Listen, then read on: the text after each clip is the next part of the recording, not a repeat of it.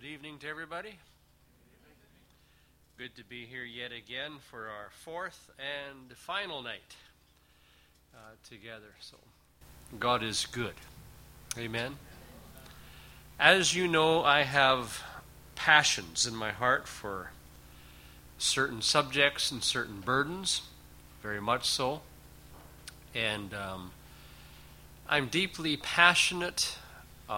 Two things that are very strong in my heart. One, people need to know their Bibles. Two, people need to know the intimacy of the Holy Spirit. And when I was 16, I've shared this before, but just briefly again, God gave me a dream, and I'm not a person who's given to dreams. I'm not a person who's given to visions. But very real, God gave me a dream at the age of 16, which was a long, long time ago now. And the long and short of that dream was God was showing me what my passions in ministry would pursue and what they would be. And the text that God gave me was Matthew 22, verse 29. Where Jesus, speaking with the Sadducees, who tried to trick him with the question, in the resurrection, whose wife is she going to be? Because all 7 brothers had her. And Jesus, before he gave the answer, he made this remark. And that remark has been the cornerstone foundation of a burden of God that's been with me ever since I can remember. And to quote the verse, Jesus said this: "You're in error because you don't know the Scriptures, neither do you know the power of God."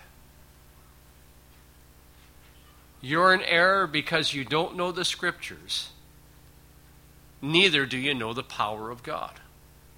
For a third time, you don't know the Scriptures, neither do you know the power of God.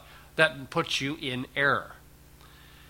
And the theme that was driving in my heart that night, in that dream, is because I saw myself being asked by the pastor of a church if I would like to preach. And I said, yes, I would. And in the dream, I saw the pastor go away, and then I saw myself sit down at a table with pen and paper and a Bible. And I began to write out a sermon. Now, I wish every sermon would come that easy. That would be nice if just every time I had a dream, God just gave it to me, I had to wake up and write it out. Wouldn't that be great? But no, it only happened once in my life like that.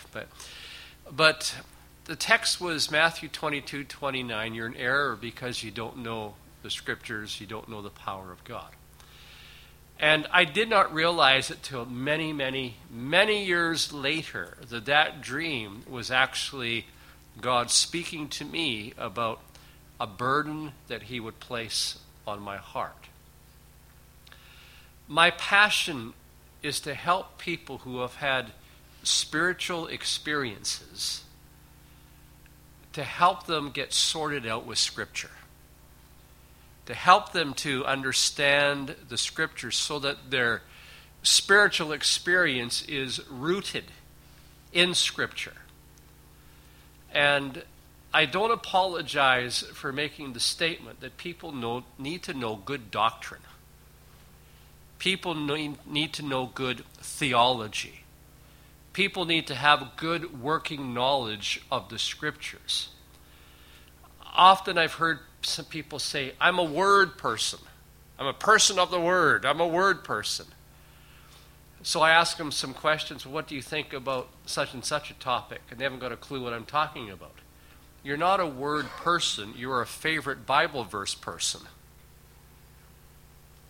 And when I say you need to know doctrine, you need to be able in your Christian life to embrace the whole counsel of God. You need to be familiar with the themes of Scripture, how those themes are developed, rather than just stay at what I would call a Sunday school level of understanding the Bible. Not too long ago, maybe 4 or 5 years ago, I took people through a study of the book of Judges, and a lengthy study through the book of Judges. We're just going to work through all the different judges and how they fit in the context of the story. And the study I was doing was with people who've been in church all their lives. I mean, they were been in church 30, 40 years. And to me, it was a shocking surprise that you could be in church that long and know almost next to nothing on the book of Judges. That was an incredible, for me, a discovery. I mean, you should be familiar with Gideon, you should be familiar with Samson, you should be familiar with Jephthah and Ehud and all these, and Deborah and Barak and all these. You should be familiar with them. But people basically had only a very surface understanding of that. And that shocks me. It really does. We need to be people who are disciplined studiers of the Scripture, because it's so important. Our faith has got to be rooted not in devotional reading, but in study of the Scripture. We need speaking ministries that are more than exhortational, more than devotional, more than inspirational. People need to know the nuts and the bolts of Scripture. And people need to be taught to read their Bibles and to understand their Bibles. And there's a reason for that, because Jesus says if we don't, our proneness to falling into error is just far too easy. Far too easy. And yet, we need to know more than the Scriptures. We need to know personal relationship with God Himself. We need to know the power of God. The Christian faith is not just a rational faith, it's an experienced faith. We experience God. And that's very, very important. And as I shared with you in the first of our 4 nights together, I've been privileged to have seen a lot of things. I've been very privileged to have been fathered and mentored by people who really knew and know the power of God in the operation of the gifts of the Holy Spirit. And I've been privileged to see amazing things by the Spirit of God that a lot of people have never seen. You know, a lot of people say they believe in miracle healings, but you've never actually seen one. A lot of healings that, well, somebody was healed, and you have to take it by faith they were healed because you actually can't see it. A sore back or something or whatever. But have you ever seen a real miracle healing in front of your eyes that cannot be denied? You know, we believe these things, but who's actually seen it? There's a dearth, there's a famine of the miraculous. And that's a shame. We need to see it. And I remember, forgive me if I told you the story already, but quickly, that water baptism. Did I tell you that story? You know, with the lady who went in the water one way and she came out another way. And I tell you, you could not deny it. You saw it visibly in front of your eyes. She went from being that big to, just whoop. Now, folks, that's the way to lose weight if you're going to lose weight. But it was just a miracle, and she was delivered from leg braces. She could hardly walk before. She came out of that baptismal tank worshiping and dancing and rejoicing and put on a show and running up and down stairs. It was a miracle healing that nobody could deny. It wasn't just, I have to take it by faith that you had a bad back when you came and you went home feeling better. This was a dramatic miracle. And we need to know the power of God. Not just say we believe in it. We need to know it, live it, experience it, and have that expectancy in churches that we're going to have encounters with the living God. I have said to you before, and I'll say it again by way of emphasis, that if we are Pentecostal people or charismatic people or full gospel people or spirit-filled people, whatever term people like to use to describe that they're people who have experienced a measure of the Holy Spirit in a dramatic way.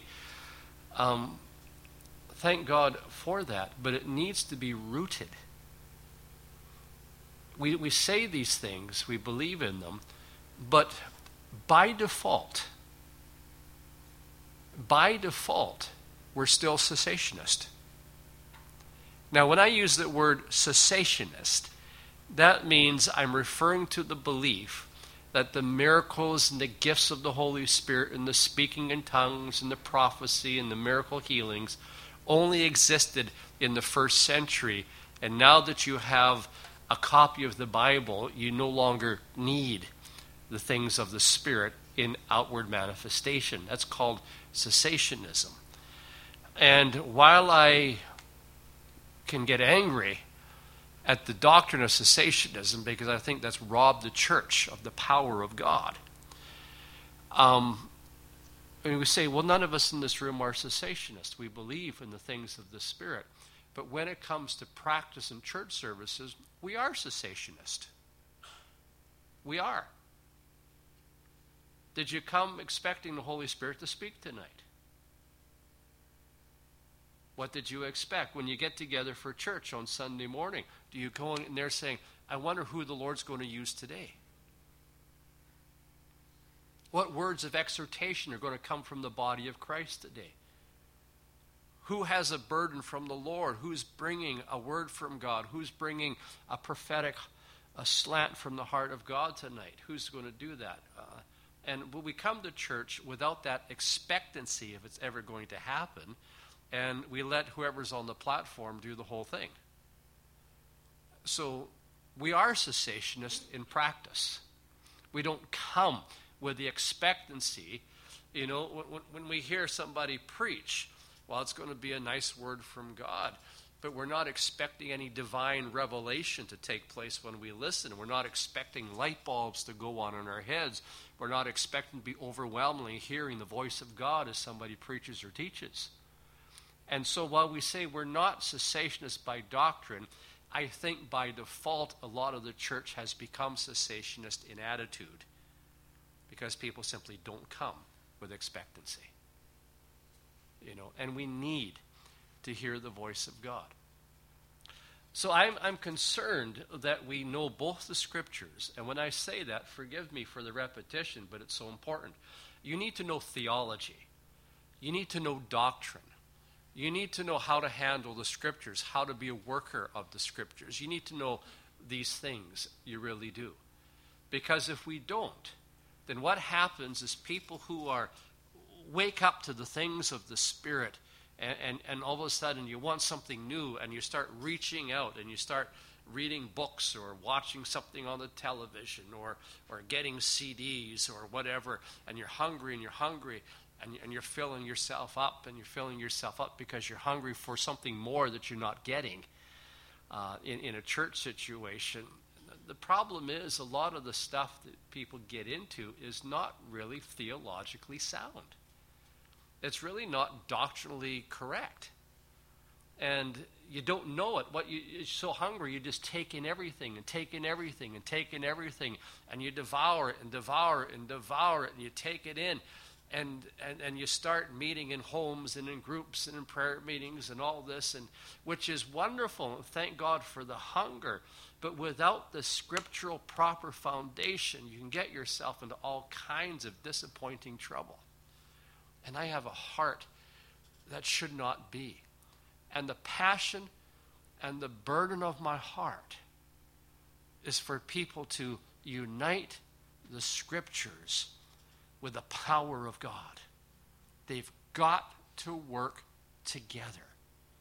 God has never intended His Word to operate outside of the context of the power of His Spirit. And He's never intended your spiritual experience to operate outside the context of Scripture. It's Word and Spirit. It's not one or the other. You must have both. You must. Amen? You must have both. But that requires a whole lot of discipline on our part. It really does. Requires a lot of discipline on our part. Because what you will discover when you have spiritual experiences, you're baptized in the Holy Spirit, speak in tongues, dreams, visions, you hear God speaking to you, all of which I say yea and amen, Lord, bring it on. Yes. But you do not realize in such an experience that you become subject to new temptations and trials and challenges that you never knew existed before. You enter a whole new level or different kind of warfare. You enter a whole new kind of challenges and temptations and trials that you didn't even know existed before. And if we're not deeply rooted in Scripture, the chances are we will not know what to do in those situations. Forgive me for the repetition from last week, but it needs to be said again because these things just stir in my heart. There's no such thing as a clean revival. It doesn't exist in church history, and it doesn't exist in Scripture either. There's no such thing as a move of the Holy Spirit and everything is holy and perfect. Doesn't happen. It didn't happen in the New Testament. I mean, you talk about the power of the Holy Spirit, and what do you get out of it? You get a trouble-filled Corinthian church. You get a messy Corinthian church. You get a Thessalonian church that needs to be warned about certain things. The best illustration I can give is when rain falls from heaven, it doesn't matter what seed is in the ground, it will all grow. The good seeds will produce flowers. The bad seeds will produce weeds. It all comes up. There's nothing wrong with the rain. Thank God for the rain. But it causes everything to sprout. In other words, when we pray for revival and there's a presence of the Holy Spirit and there's a moving of the Spirit, we trust that gifts of the Spirit will rise. We trust that good Christian character will arise. We trust that passion for the Word of God will arise. I'm not a prophet, but I can prophesy every move of God, the flesh will arise as well. I can prophesy demonic activity will arise as well. It all shows up. It all shows up. Sometimes there's weird manifestations, and sometimes there's great manifestations. Neither one would happen without the pouring out of the Holy Spirit. But every response to the pouring out of the Holy Spirit is not necessarily God one. The Holy Spirit brings it on, and demons tend to react. Flesh tends to react. It happens because the reality of the presence of God is there.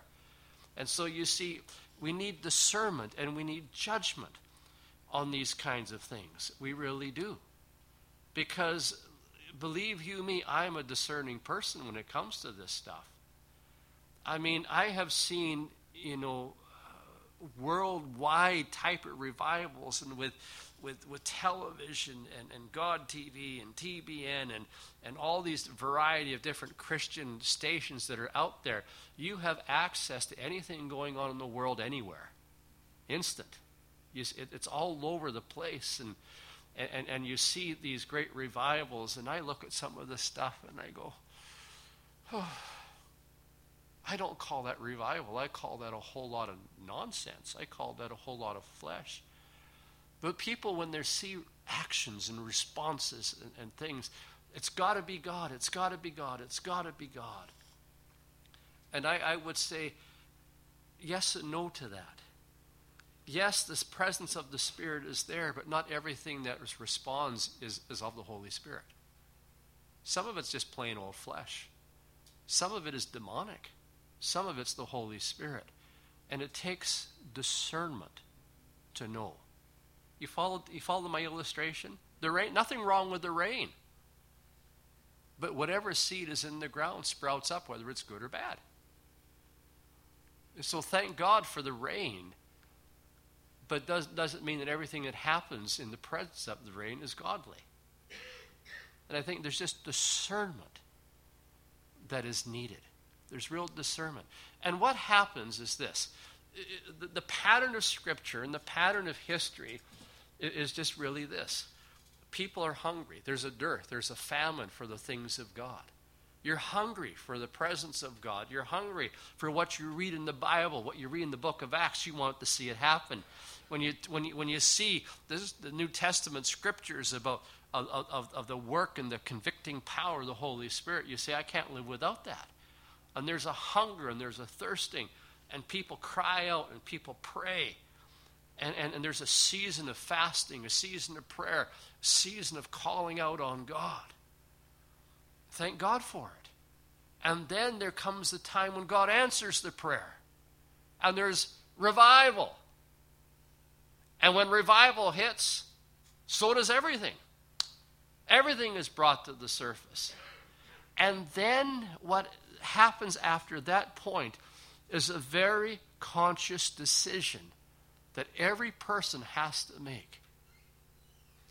And that is, after everything begins to happen, you either will receive teaching and submit to correction and receive good theology, good teaching, and good doctrine, or your spiritual experience will cause you to disintegrate.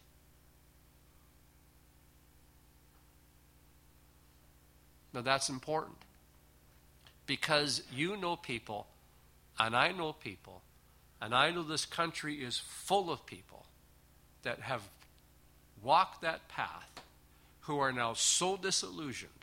They go to church nowhere, and they trust no church, and they trust no pastor, and they trust no leader, and they just sit at home alone.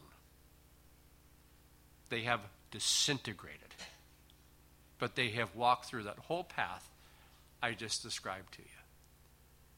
You either take the teaching or you fall apart. You do err, not knowing the Scriptures, nor the power of God. If I use Jesus as my example, he submitted to the baptism of John the Baptist.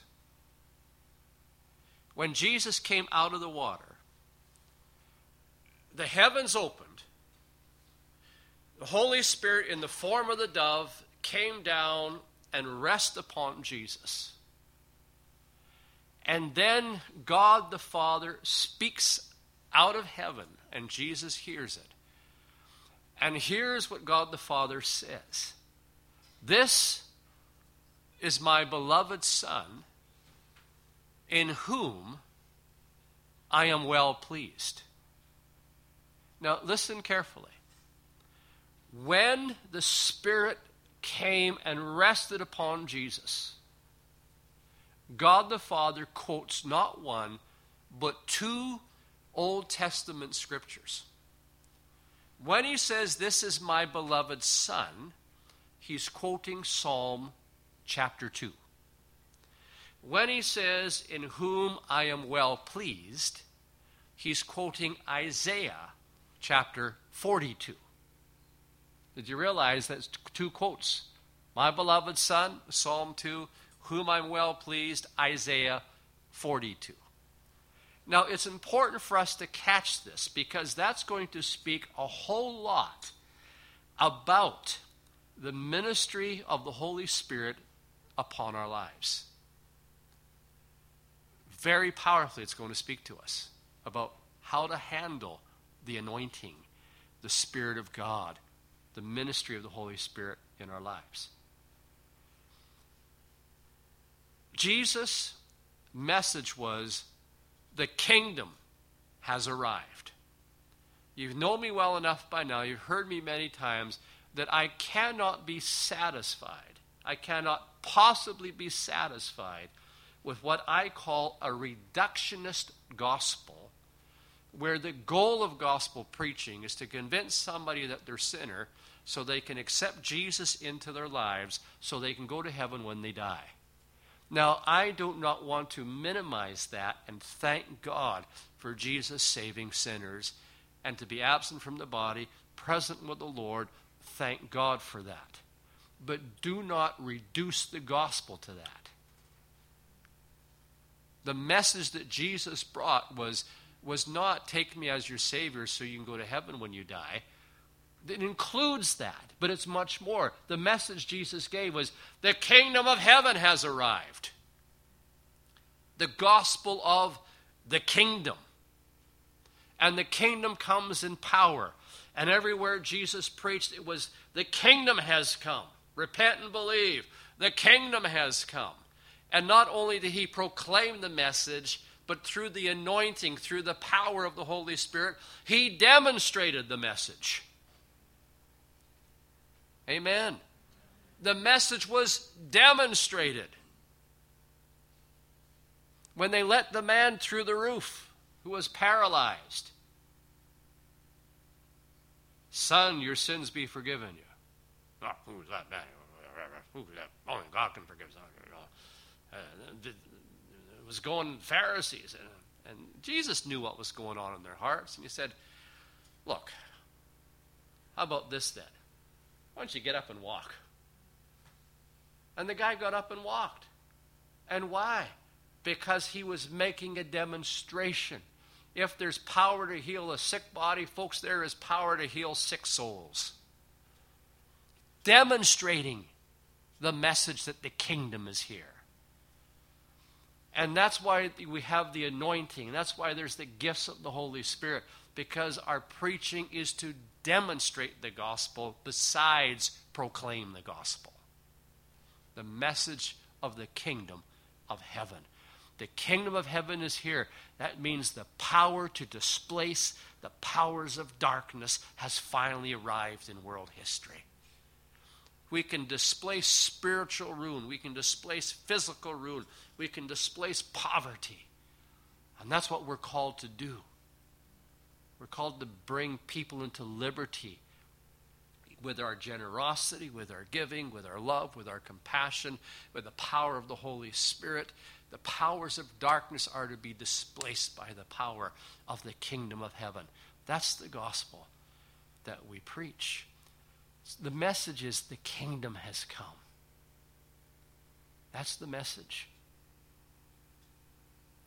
If you take away the word kingdom out of the lips of Jesus, you more or less shut him up from speaking in the Gospels. Everything he taught was the kingdom. The kingdom. The kingdom. Everything he said was kingdom, kingdom, kingdom, kingdom, kingdom. The kingdom has come. That was his message. Well, who's the king? Jesus, of course, is the king. And you see, when God the Father says, this is my beloved Son, Psalm 2, if you read Psalm 2, what God the Father was quoting was all about the king. I've set my king upon the holy hill of Zion. Kiss the Son, lest he be angry with you. You know, ask of me, and I will give you the nations as your inheritance. He's the king. That's Psalm 2. And when God says, this is my Son, he says, look, I'm identifying him as the king of Psalm 2. The message is the kingdom of heaven. Behold the king. You understand it? But that's not the only thing God said. He said, in whom I am well pleased. That's Isaiah 42. Now, you know Isaiah chapter 40 through 55, all those chapters. Those chapters do not speak about a king. They speak about a slave, a servant. They're called the servant songs. The servant of the Lord. Read Isaiah 42:1. Read what it says. Behold, my elect, whom I've chosen, my servant, I put my spirit upon him, and in him my soul is well pleased. Now wait a second. Is God contradicting himself? Is Jesus a king, or is Jesus a servant? which is he? Because in the world, kings don't take the role of servants. They are served by others. They are not servants themselves. But here we have this revelation by God putting those two verses together in the same breath, that the kingdom of which Jesus is the king, the kingdom of heaven, which is the message that we preach, is nothing like the kingdoms of this world. Nothing like the kingdoms of this world. In the kingdom of heaven, the king is a servant, and the servant is a king. In the kingdom of heaven, it's the first who are last, and the last who are first. In the kingdom of heaven, it's those who exalt themselves who are humbled, and those who humble themselves are exalted. The kingdom of heaven is nothing like the kingdoms of this world. The church is not a worldly organization. We do not live by the culture of this world. Not at all. What's all this got to do with the Holy Spirit? Everything. Because when God wants to anoint you with power, it's not for you to be recognized. It's power to serve people. Not power for recognition's sake. You follow what I'm saying? You see, in Luke's version, in Luke chapter 4, it says that Jesus, being full of the Holy Ghost, was led by the Spirit into the wilderness to be tempted by the devil. In verse 14 of that chapter, after the whole wilderness thing was over, it says, and Jesus returned in the power of the Spirit. And I want to suggest to you there's a vast difference between you having an experience of the Spirit of God and you walking in the power of it. There's a massive difference between the two. You can have experiences with God, experiences with the Spirit of God, and not come out in power. Power is for people who have learned to serve. Because God gives the power of a king to people who have a heart of a servant. And those are hard lessons for people to learn, because we grow up in a world that doesn't think that way. If I get power, it's for me to be on top. No. God gives you power not to be on top, but to get underneath and lift. It's power to serve. And therefore, what God has to do is test your heart. And everyone went, hallelujah, testings. You get to go through trials, challenges, difficulties, all because you got Spirit-filled. You're now entering new kinds of trials, new kinds of temptations, because before God can trust you with a demonstration of power, He wants to first prove that you have a servant's heart. Folks, we need to humble ourselves. I say this over and over and over at our home church. When I pray in public, sometimes I say this, God, please, I want to be broken before you. I want a contrite heart. Because you resist the proud, I don't want you to give me the stiff arm. I don't want any stiff arms from you, God. I want to be broken, humble, and contrite, because I've made this discovery both in personal experience and in Scripture. Contrition, brokenness attracts the presence of God to your life. Pride pushes God away.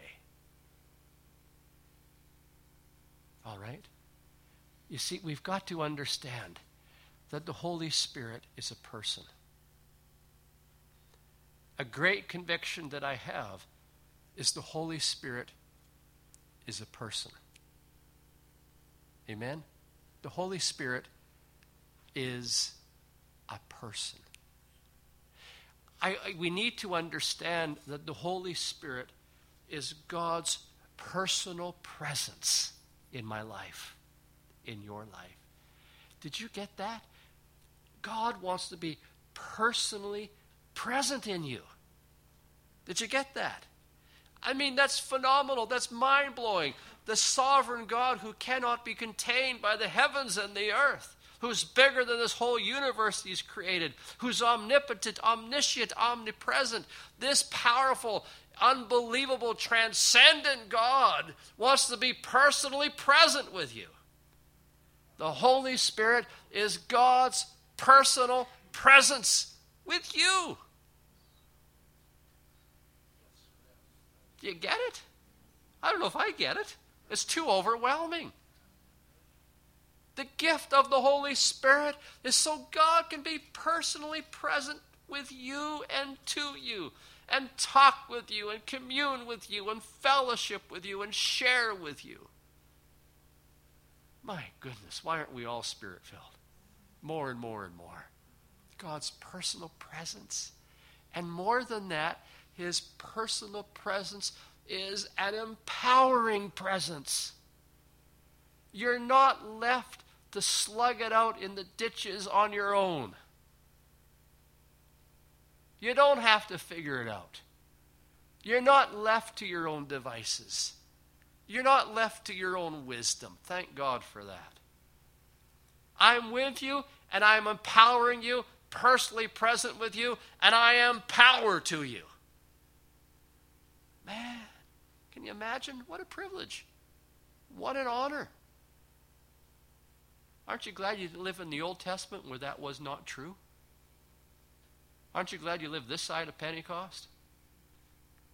Thank God for this. I mean, what a privilege. What an honor. Now, the Holy Spirit is a person.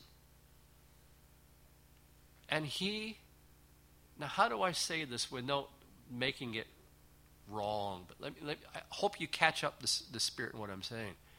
He can be hurt so much. He can be pained and grieved so much that he will withdraw himself.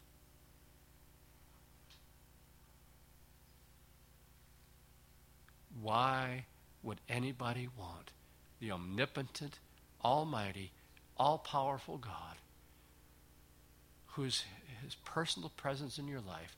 Could you please explain to me why anybody would want that to withdraw from your life? Why? Why do you want God to be distant from you? Listen, grieving him will force him to withdraw his presence from you. The Bible says, grieve not the Spirit of God. The Bible says, quench not the Spirit of God. The Bible says, neglect not the gifts that are in you. The Bible says, stir them up. The Bible says, be maintaining full of the Holy Spirit. Why would we ever live in such a way? In Ephesians 4, the context by which you grieve the Spirit, this thing in your mouth, if it gets loose, it causes the Holy Spirit pain. We criticize people, it causes the Holy Spirit pain. We pass judgment on people with our lips, it causes the Holy Spirit pain. And we have to understand that gives emotional pain. He's a person. He's not an impersonal force. He's not an impersonal power. The Holy Spirit is a person, and he feels the emotion of grief. Don't put him to grief. Don't give him pain. You see, there are times in the history of Israel. The most devastating time is when Israel went into Babylonian exile for 7 decades. But if you want to find theological reasons why God allowed his people to go into Babylonian captivity for 70 years, I'll give you some. Isaiah chapter 63, I think it's verses 5 to 14 or 7 to 14, give you a reason. And here's the reason. It's because his people, Old King James Bible says, vexed the Holy Spirit. Wait a second. Why did they go into captivity? Because they kept on vexing the Holy Spirit. That word vex, let me give you other words. They grieved him. They caused him emotional pain. It hurt him. It's like the Holy Spirit was there all the time. Because if you read those verses in Isaiah, it gives this kind of teaching. It says about, the Spirit that was upon Moses and how the Spirit led Moses. And you know why Moses said, Lord, if you don't give me your presence, don't take us anywhere. Remember the sin of the golden calf? And God says, look, that hurt me so much.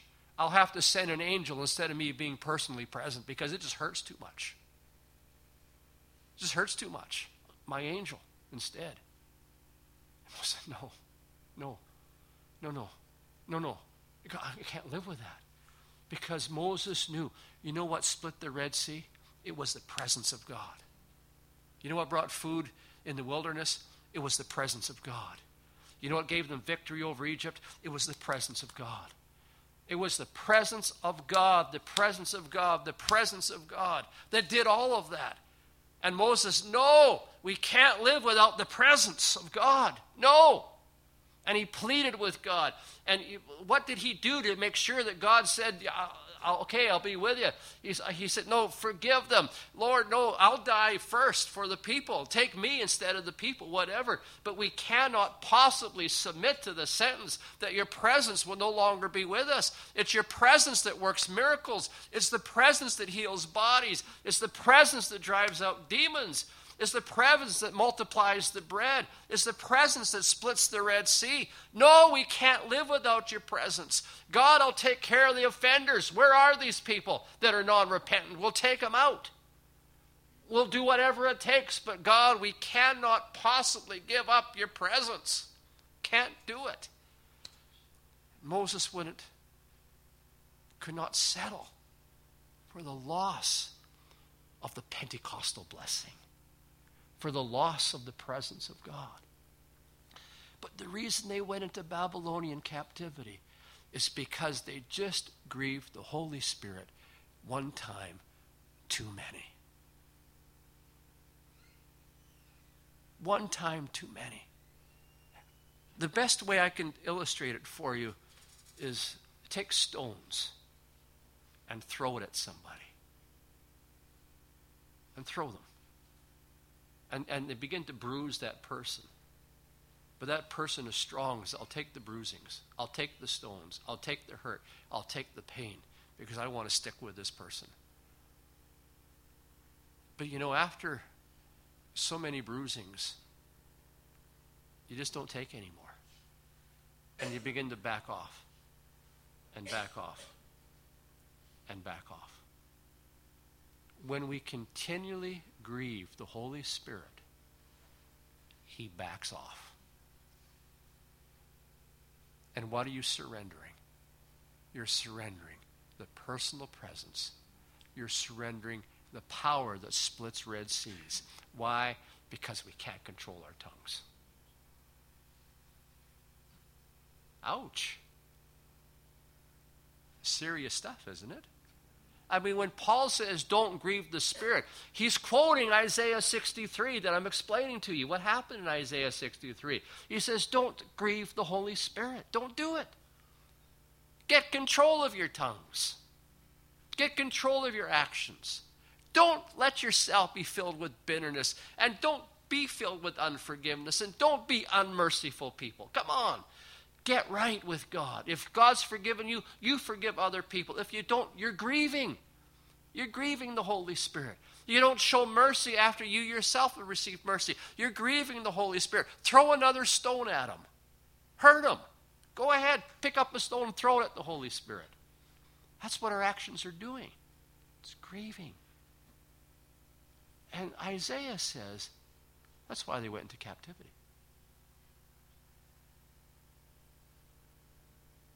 Ouch. Ezekiel, chapter 8, verse 1 through chapter 11, verse 25, who's in captivity, 14 months into captivity at this point. And the Lord gives him a vision of a temple and what happened in the temple. And he is going to tell in those chapters, Ezekiel 8 to chapter 11, those 3, 8, 9, 10, 11, 4 chapters, what happened, to explain why they went into captivity. And what he sees in that vision, if you read those chapters, what you see is the Holy Spirit is present in the Holy of Holies. He dwells between the wings of the cherubim, the Ark of the Covenant. He's there. But at the same time, Ezekiel gets to see the idols that have also been set up in the house of the Lord. And he sees the leadership of the country worshiping idols and saying in their hearts, this is secret, nobody can see it. But God sees it. He sees their practice of abomination. He sees their departure from obedience to the law and the covenant.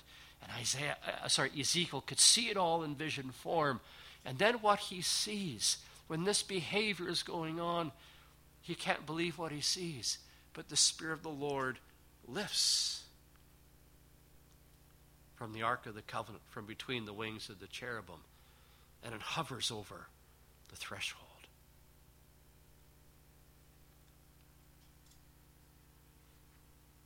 And then he sees, as they continue their sin, that it goes from the threshold, and the Spirit of the Lord moves again to the east gate.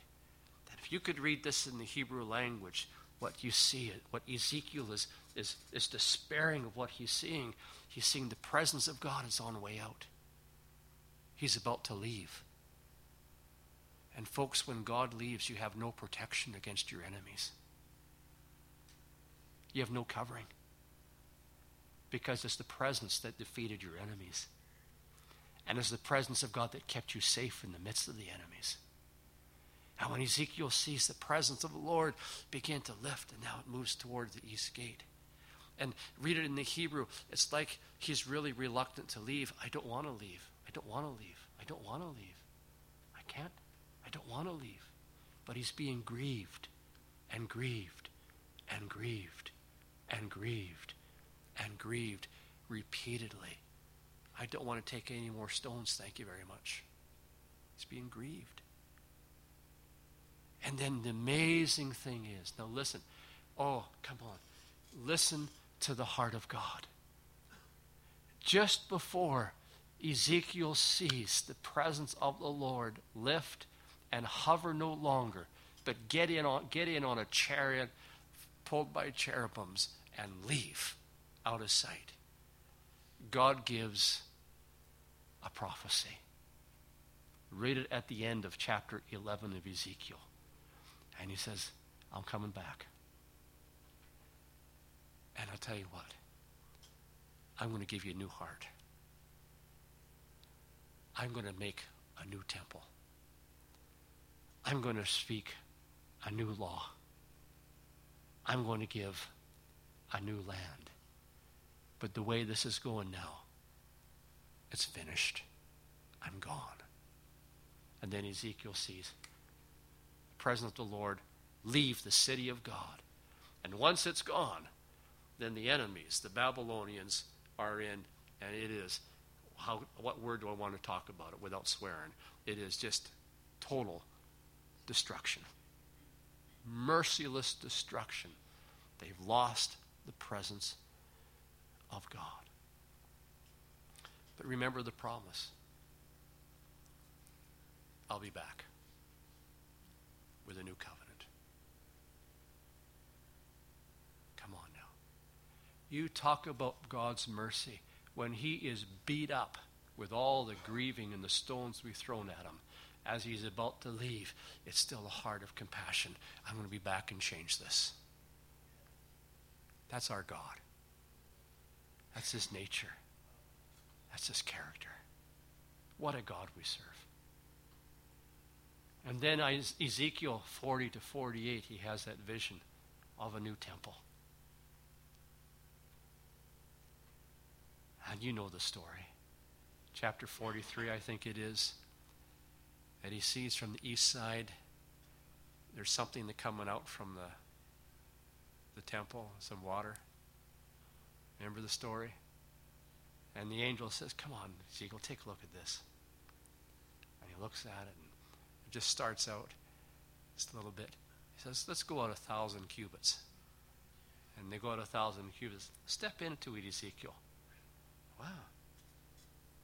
Up to my ankles. Let's go another 1,000 cubits. Come on. It's up to my knees. Come on, Ezekiel. Let's go another 1,000. Come on. Come on. Up to his waist.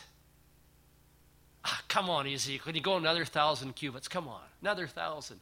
I can't touch the bottom anymore. I have to swim. And that's what God wants to do with a new restoration, with a new heart, with a new law, with a new covenant.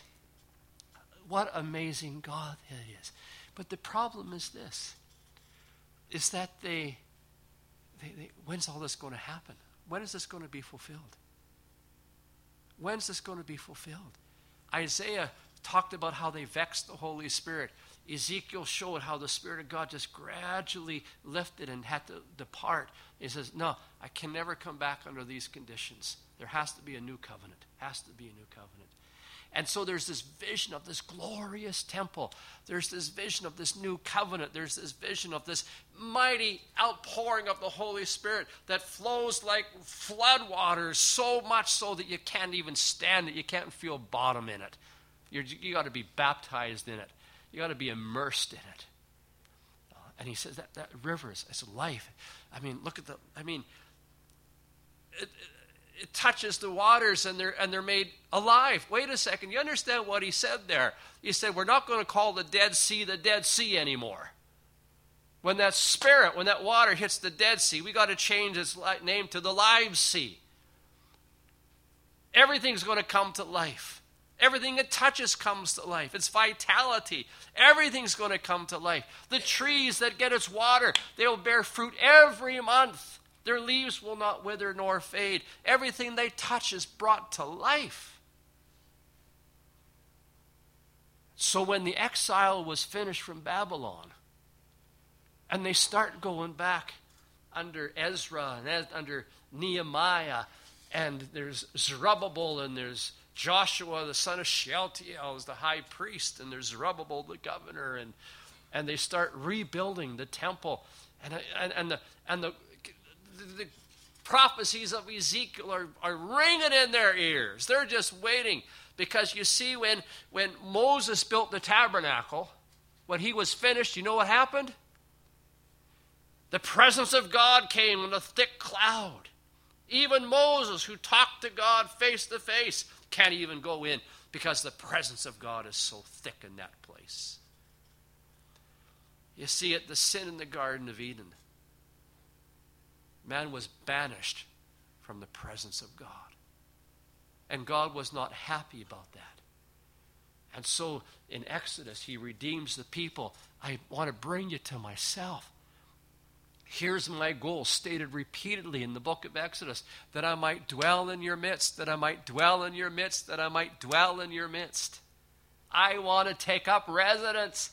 And I know there's this problem of sin, but I'll tell you what, how about I give the sacrifices and so forth in the Day of Atonement to take care of the problem of your sinfulness so that I can dwell in your midst. And God's stated goal is I want to dwell in you, dwell in you, dwell in you. I want my presence to be with you. I want my personal presence to be with you because you are my people and I am your God. I want my presence to be with you. And so he gives the whole tabernacle with all the sacrifices so his presence could be with us. And then when Moses finishes building it, read the last verses of Exodus 40. The cloud, when the work was completed, the cloud came and the presence of God came back. Hallelujah. Hallelujah.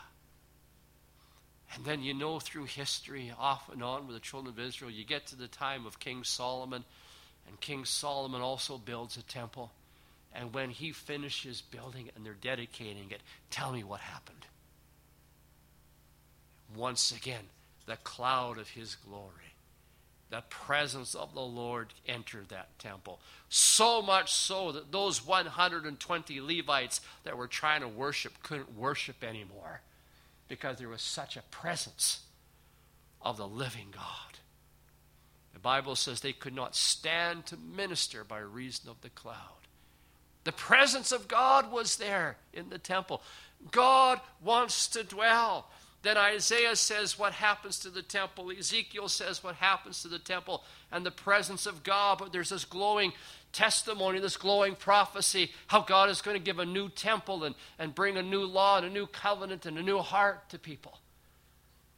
And so the exiles go back out of Babylon and they go back to their homeland and they start rebuilding. And you could read the story in Ezra chapter 3.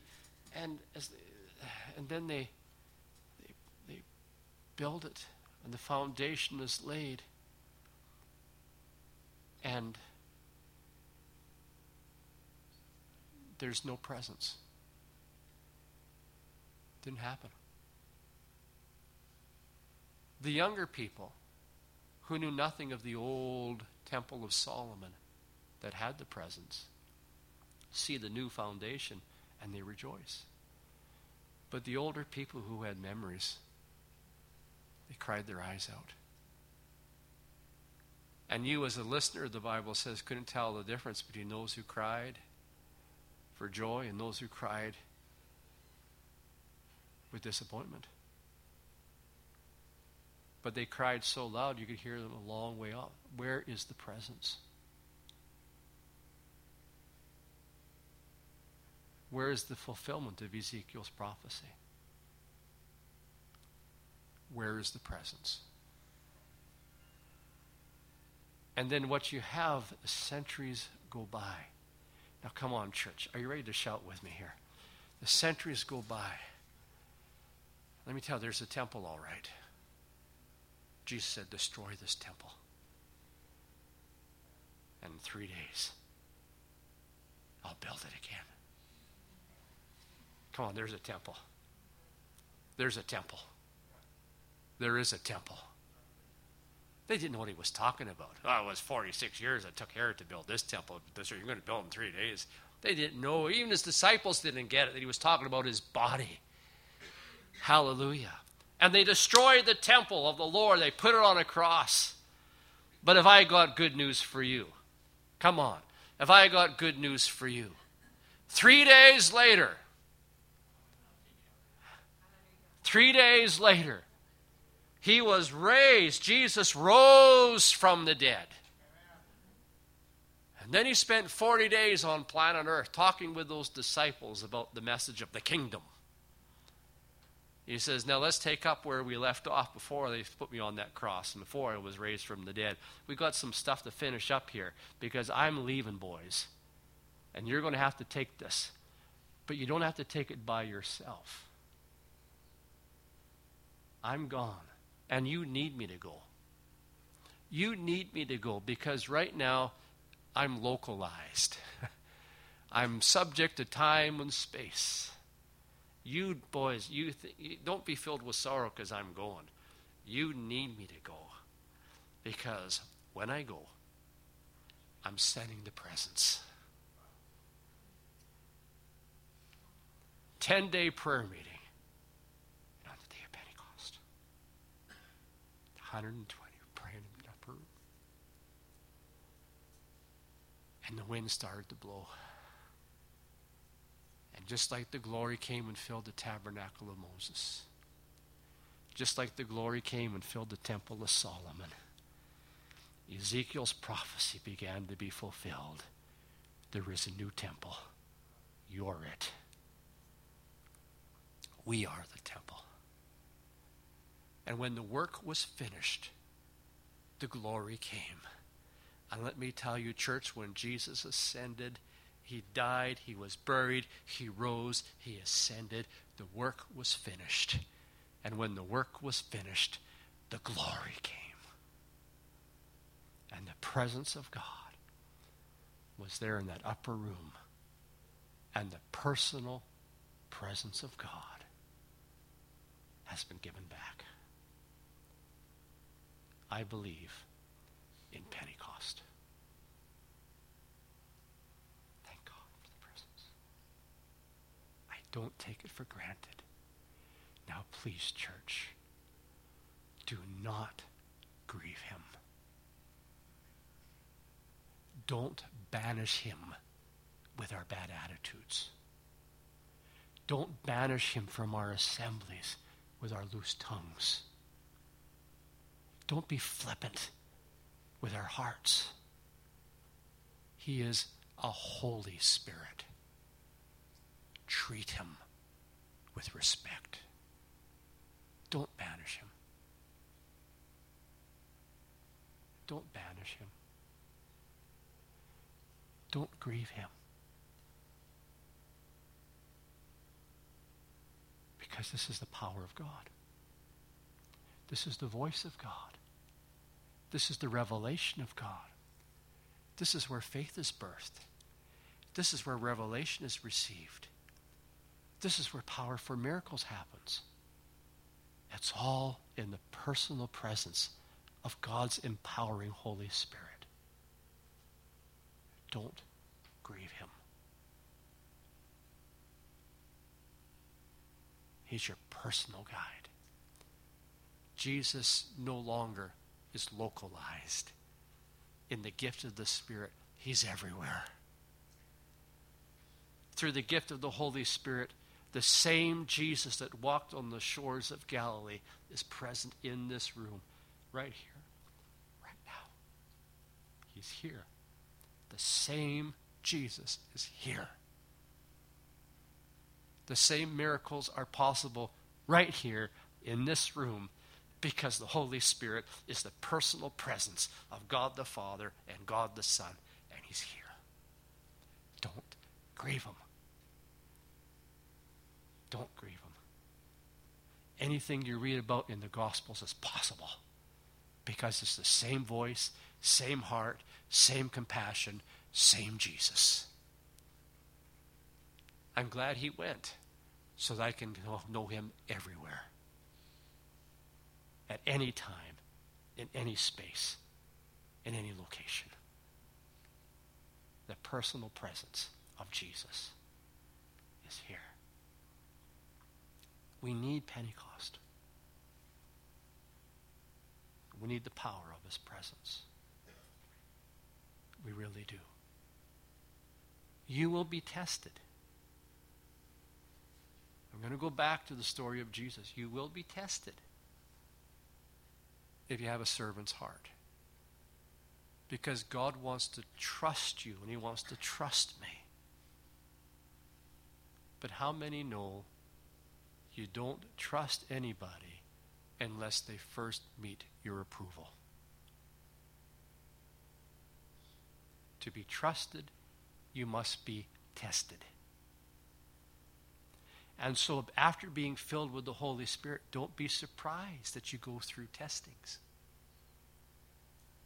Don't be surprised. Why is this happening to me? I'll tell you why, because God wants to see what you're like inside your heart. He knows what you're like, but he wants you to know what you're like inside your heart. When you're under stress, when you're under pressure. He wants to know what you're like. And so as soon as Jesus came out of the baptism of John the Baptist, filled with the Holy Spirit, the first thing the Holy Spirit does is send him into the wilderness to be tested by the devil. And people would say to me, and some of you heard me say this before, oh, that can't be true. The Spirit would not lead me into the wilderness. That's a dry place. He wouldn't take me through such circumstances, will he? Please, would you go to the Greek? I know you got a concordance with the Greek. Can you go to the Greek and tell me that it does not say the Holy Spirit led Jesus into the wilderness? And so I am so glad all of you asked me to do that. And let me tell you, you are right. In the Greek language, it does not say the Holy Spirit led Jesus into the wilderness. It says he drove him into the wilderness. It's a much stronger word than led. Not optional, no choice. God wants to know if he can trust you with his presence, with his gifts, with his anointing. And what he's testing for, if you have a servant's heart, because in the kingdom of heaven, the king has to be a servant. It's power to serve, it's not power to be recognized. And so he's going to start examining your heart, and you're going to go through situations you've never gone through in your life before. Just to see if you want to be served, if you have some pride, if you want recognition, or can you die to yourself entirely? Can you be completely selfless? You don't care who gets the credit for anything. Are you dead to yourself or not? And there's going to come probings into your heart to see if you got it, because God is going to give his power to people who die to themselves. If we want to grow in the Spirit, grow in the anointing, humble yourself. If you want to grow in the knowledge of the things of God, be broken and contrite before him. That's how we're going to grow.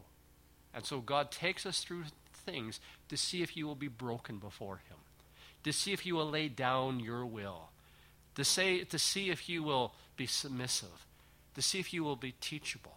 And how do we learn that? Go back to where I started tonight. How you will learn that is simple. Are you going to unite the experience of the Spirit with the Word? Are you going to bring them together? This is how it worked with Jesus.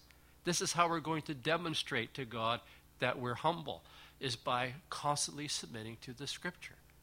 Now, the devil is out there. He's saying, hey, God the Father sent him to me. Isn't that nice? And he looks at Jesus and he says, if you're the Son of God.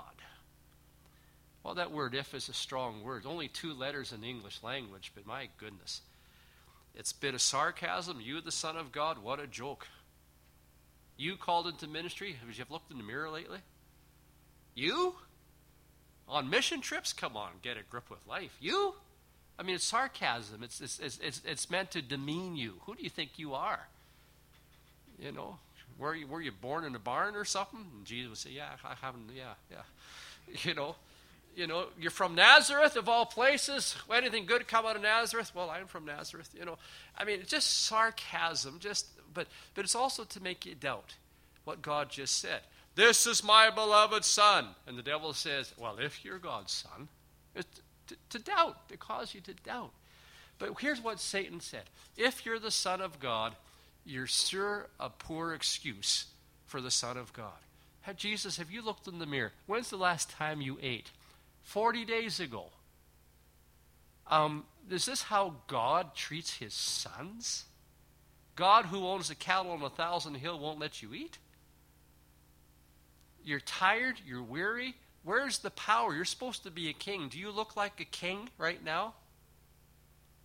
You look like a wretched mess, Jesus. So tell you what, if you're the Son of God, both you and I know that you created the heavens and the earth. You spoke, and the heavens were. You spoke, and the earth was, because all things were created by the word of his power. There's nothing that was made that was not made by Jesus, the Son. He spoke, and everything was created. So Jesus, please tell me, with all that power at your disposal, why are you hungry, weary, and tired, and wore out? And why do you submit to this kind of thing from your Father? What kind of a God is this anyway? I mean, all of this must be behind that accusation, if you're the Son of God. So why don't you take the power that you have to create something out of nothing? And why don't you give a command to these stones to be made bread? You don't have to go hungry. Listen carefully to the hidden insinuations behind this. Listen carefully. use your power to serve your own needs.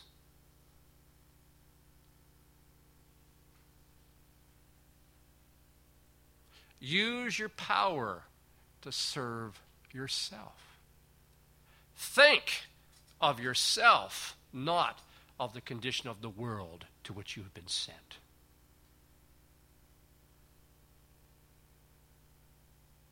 Do something for yourself.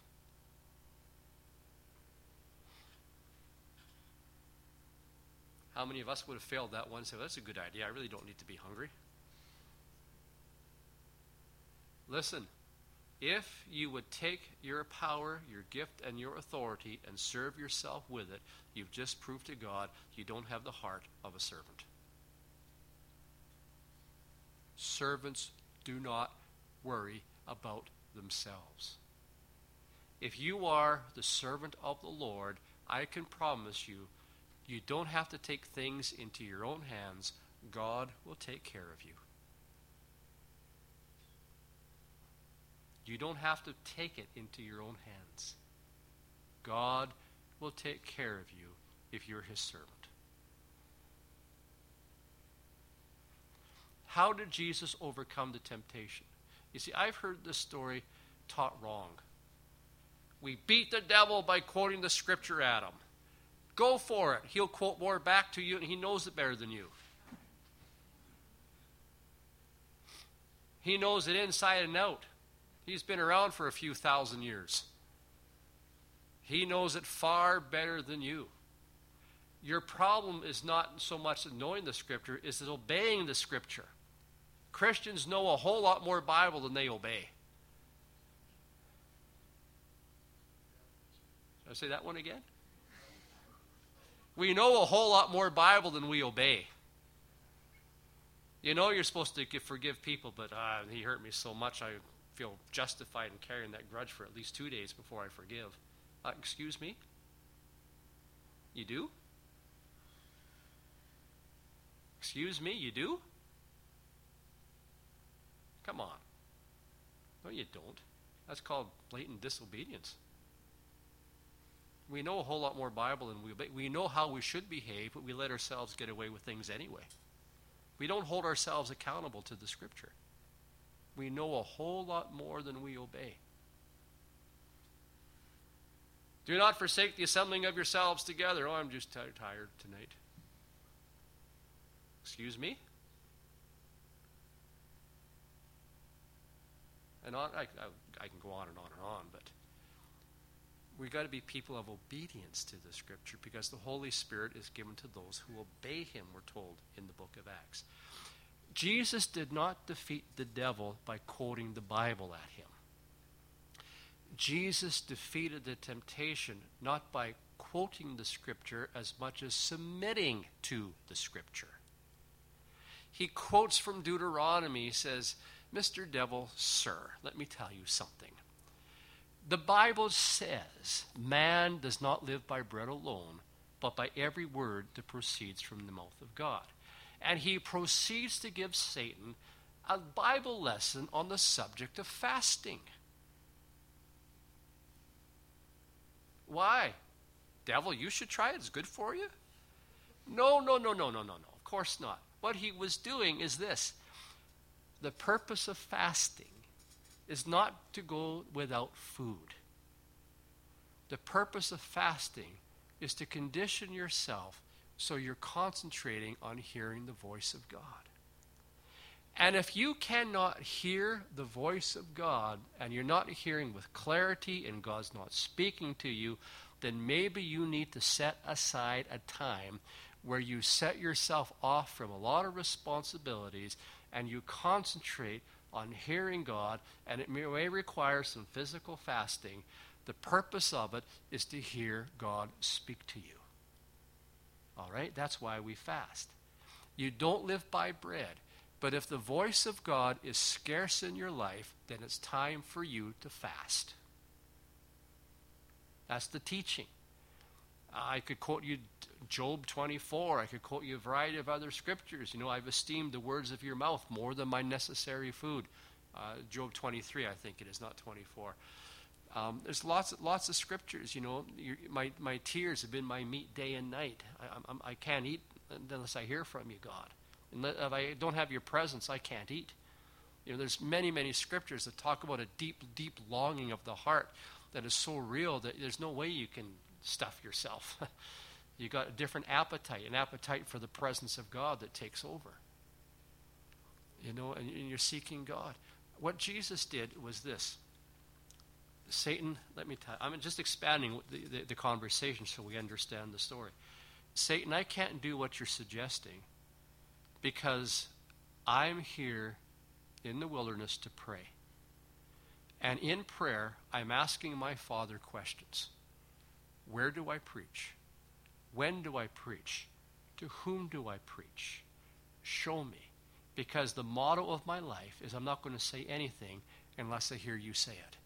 I'm not going to do anything unless I get the instructions for you. I will initiate nothing of myself. I've come to do your will, not impose my ideas upon what your will is. I'm here to hear you, because I will not act or function or move outside of your speaking to me.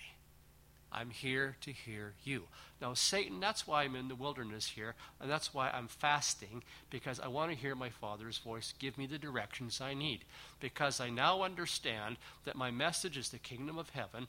I know that I'm the king, but I also know this, that to be the king, I have to be the servant. So I'm asking my Father how all this plays out and what decisions I need to make and where I need to go and what I need to do.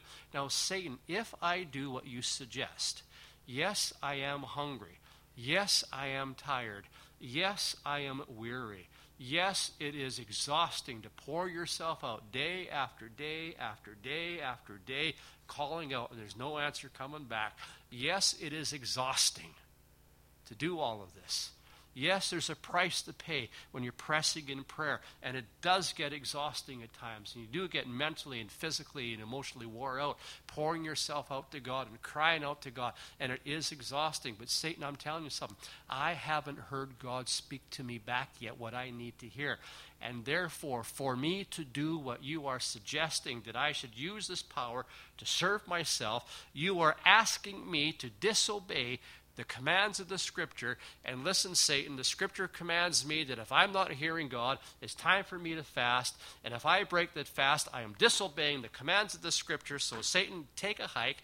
I am submitting myself to the Scriptures, and I will be obedient to the Scriptures. And that's what he was doing in all three temptations. He was submitting himself to the teaching of the Scriptures. And that's what I say to Pentecostal people, charismatic people, Spirit-filled people, full gospel people, whatever name you want to call yourself, where you say we've got this extra measure of the Holy Spirit. I'm telling you this much, bring your experience into conformity to doctrine and theology. Bring it into conformity to the commands of Scripture. Because we're in error if we have the spiritual experience, but we don't have the submission to the Scripture. You're in error. And your Pentecostal, charismatic experience will lead you astray, and you will disintegrate. You'll end up a casualty that goes to church nowhere. Bring your experience of the Spirit into conformity with obedience to the Scriptures, its Word and Spirit. It's been that way from the very beginning. The creation story begins that way. Darkness was upon the face of the deep, and the Spirit hovered over the face of the deep. The next verse, and God said, Spirit and Word. Right from the beginning, we have it right at the beginning of creation. That's what our Christian life experience is to be, Spirit and Word, right from the beginning. And we cannot emphasize one against another. So it has been the burden, it has been the passion of my heart to bring people into the reality of the encounter with a living God, to know the power of the Holy Spirit. Come on, church. God's personal presence is in the new temple. And it's equally my passion. I got to teach this. I got to teach this with everything within me. I have to. I cannot face the Lord on Judgment Day without saying, I've given my whole life to teach this to people. I dare not face him because I've been given that assignment. I dare not face him. Well, everything in my power to do it. You need to know your Bibles. And you need to submit to them and walk it out. You need good doctrine. You need sound doctrine. You need good theology. You need books by people who are scholars, who have spent their life in the Scriptures, not the latest fad that's out there that's sweeping through the church. You need good, solid theology and doctrine. And that takes effort. It takes effort.